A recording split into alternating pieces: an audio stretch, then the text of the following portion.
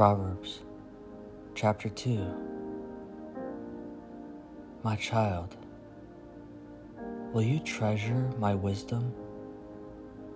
Then, and only then, will you acquire it. And only if you accept my advice and hide it within will you succeed. So train your heart to listen when I speak, and open your spirit wide to expand your discernment. Then pass it on to your sons and daughters. Yes, cry out for comprehension and intercede for insight.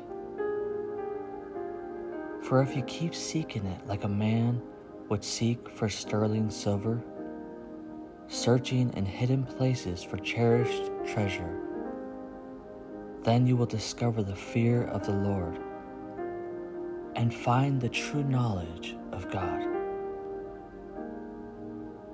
Wisdom is a gift from a generous God, and every word he speaks is full of revelation and becomes a fountain of understanding within you. For the Lord has a hidden storehouse of wisdom made accessible to his godly ones.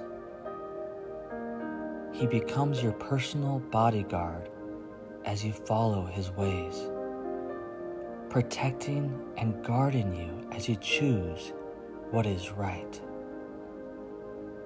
Then you will discover all that is just, proper, and fair, and be empowered to make the right decisions as you walk into your destiny. When wisdom wins your heart and revelation breaks in, true pleasure enters your soul. If you choose to follow good counsel, divine design will watch over you, and understanding will protect you from making poor choices. It will rescue you from evil in disguise and from those who speak duplicities. For they have left the paths of righteousness and walk in the ways of darkness. They take pleasure when evil prospers and thoroughly enjoy a lifestyle of sin. But they're walking on a path to nowhere, wandering away into deeper deception. Only wisdom can save you from the flattery of the promiscuous woman. She's such a smooth-talking seductress. She left her husband and has forgotten her wedding vows.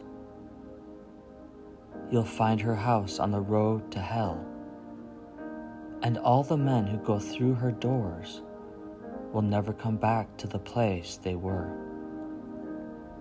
They will find nothing but desolation and despair. Follow those who follow wisdom and stay on the right path. For all my godly lovers will enjoy life to the fullest and will inherit their destinies. But the treacherous ones who love darkness will lose not only all they could have had, but even their own souls.